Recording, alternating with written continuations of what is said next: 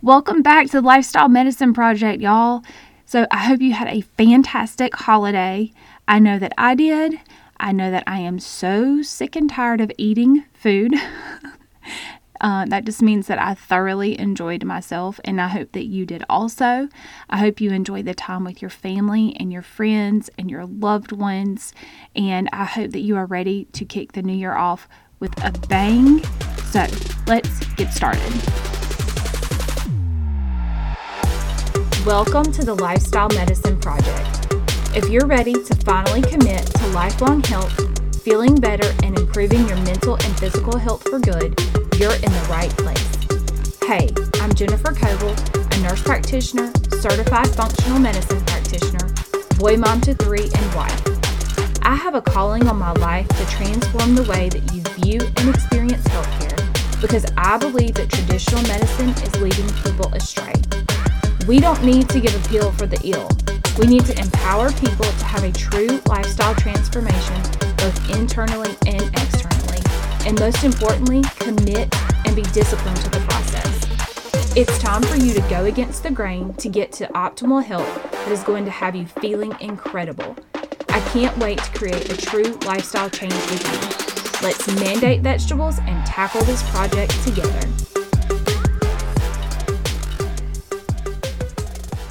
All right, funny story. I literally just got done what I thought was recording this whole episode, and so we'll just count that as a practice round, okay? But today we're going to talk about 5 ways to stay consistent with God's Word, even if you have very little time. And if you're a busy mama, busy woman, working woman, busy grandma for that matter, know a lot of those. We're going to talk about how to be consistent in God's Word. And so the first thing we're going to talk about is spending time in His Word in the same time every day. Okay? Same time every day. Now, does it matter when you spend time with God? Does it matter when this time is? Well, let's just go to Scripture and see. Luke 6:12 states, "In these days he went out to the mountain to pray, and all night he continued in prayer to God." Matthew 14:22 through 23 says, "And after he had dismissed the crowds, he went up on the mountain by himself to pray. When evening came, he was there alone." And Mark 1:35 states, "And rising very early in the morning, while it was dark, he departed and went out to a desolate place, and there he prayed." So we see in these 3 verses, God prayed morning, evening, night. So what does that tell us? If we're supposed to be more like Jesus, when do we pray? Or when do we go to God's Word? Morning, evening, night. Okay, so just pick one. Basically, pick a time that you can stick with consistently. What works best with your schedule? Okay, for me, it's morning time when my mind is clear, my cup of coffee is full and hot, and it helps me wake up in the quiet and still of the morning in the presence of God, and it is the most positive start to the day. Like, I hate for that time to end because it is such an amazing time.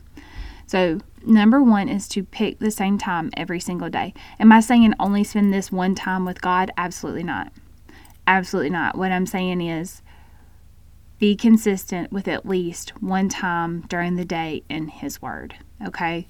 You got to start somewhere. Number 2, in order to be consistent, we want to hear God, see God, feel the Holy Spirit, okay? Hear Holy Spirit talk to us. And so I would encourage you, before you start that time with Him, to pray that God will open your eyes, your ears, and your heart. Pray He will open your eyes. In Psalm 119:18 it says, "Open my eyes that I may behold wondrous things out of your law." Pray He'll open your eyes so that you can see what He's trying to tell you or teach you or encourage you to do. Pray that he'll open your ears. Proverbs 15:31 states, "The ear that listens to life-giving reproof will dwell among the wise." Pray he opens your ears so that you can see what you need to change or what you need to do to align your life with God's truth. And then open your heart. Pray he'll open your heart. Psalm 62:8 says, "Trust in him at all times, O people. Pour out your heart before him. God is a refuge for us." God wants you to pour out your heart to him so that he can be that safe place and that safe haven that you need. Psalm 51:10 says, "Create in me a pure heart, O God, and renew a steadfast spirit within me." Pray that he will present you with words that will want you to have a pure heart so that you can be steadfast for him in your day or your afternoon, whenever that time is. Okay? So pray that God will open your eyes, your ears, and your heart so that you can be inspired by his word, because being inspired by his word will make you want to be more consistent in his word. Number 3, start with the book of John. If you don't know where to start, you have no idea, I would just encourage you to start with the book of John. The book of John covers the entire life and ministry of Jesus. John, the disciple, not John the Baptist, is the author of the book, and he was one of the 12 disciples of Jesus, and he witnessed firsthand Jesus' miracles and ministry. And so that's just a very high-level view of Jesus' life and what happened to him on this earth, and gives you a broad understanding of what occurred. Okay, so if you want to start somewhere, start in John. Just be forewarned, the first part of chapter 1 is a little confusing, but just get through that part and you will be good to go. Okay? Number 4, find supportive, faith-led women like yourself to help keep you accountable. Now, for me, that is the Wednesday night women's Bible study at my church.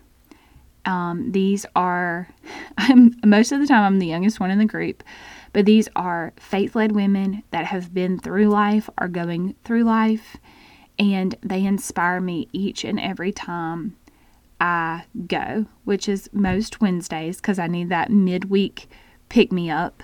At work, I tell all my coworkers I'm going to get me some Jesus because I need him to make it through the week. So find supportive, faith-led women, whether it's friends, co-workers, family. It's always very helpful to have someone to stay accountable to, especially in hard times when you need somebody to go to talk to. This is like super helpful, okay, to have someone there that you know is looking at life through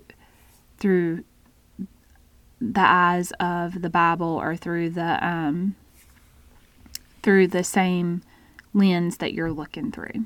Okay, so knowing that we're studying a book in the Bible on Wednesday nights and that we're going to be discussing it on Wednesday night, that motivates me, inspires me to be consistent in God's word so that I can have an intelligent conversation and understand what these women in Bible study are talking about.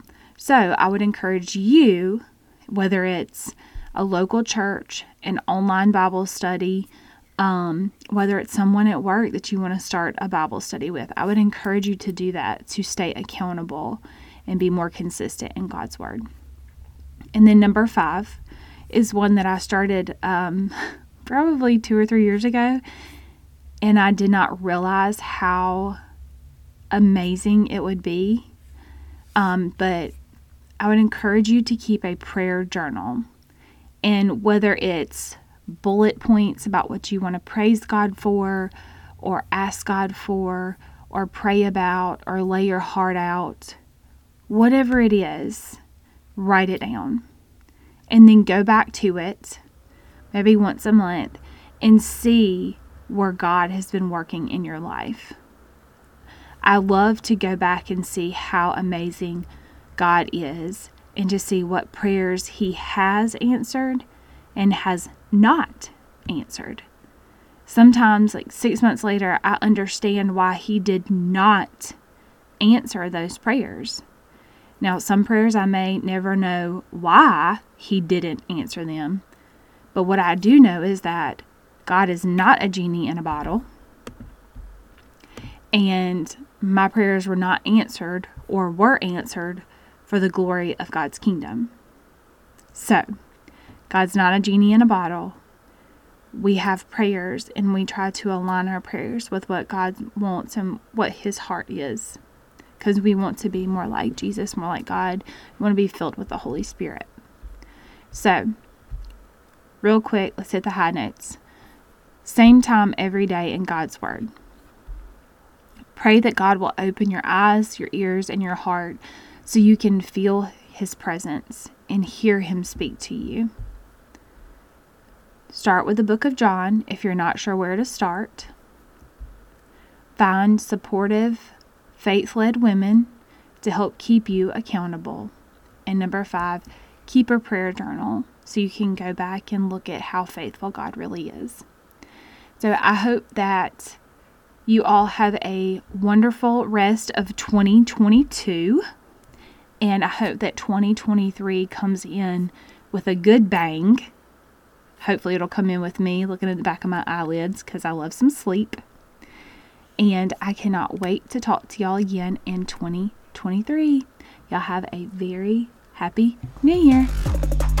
Real quick before you go, if this podcast has blessed you in some way, the number one way you can thank me is to head over to Apple Podcasts and subscribe to the show and leave me a written review.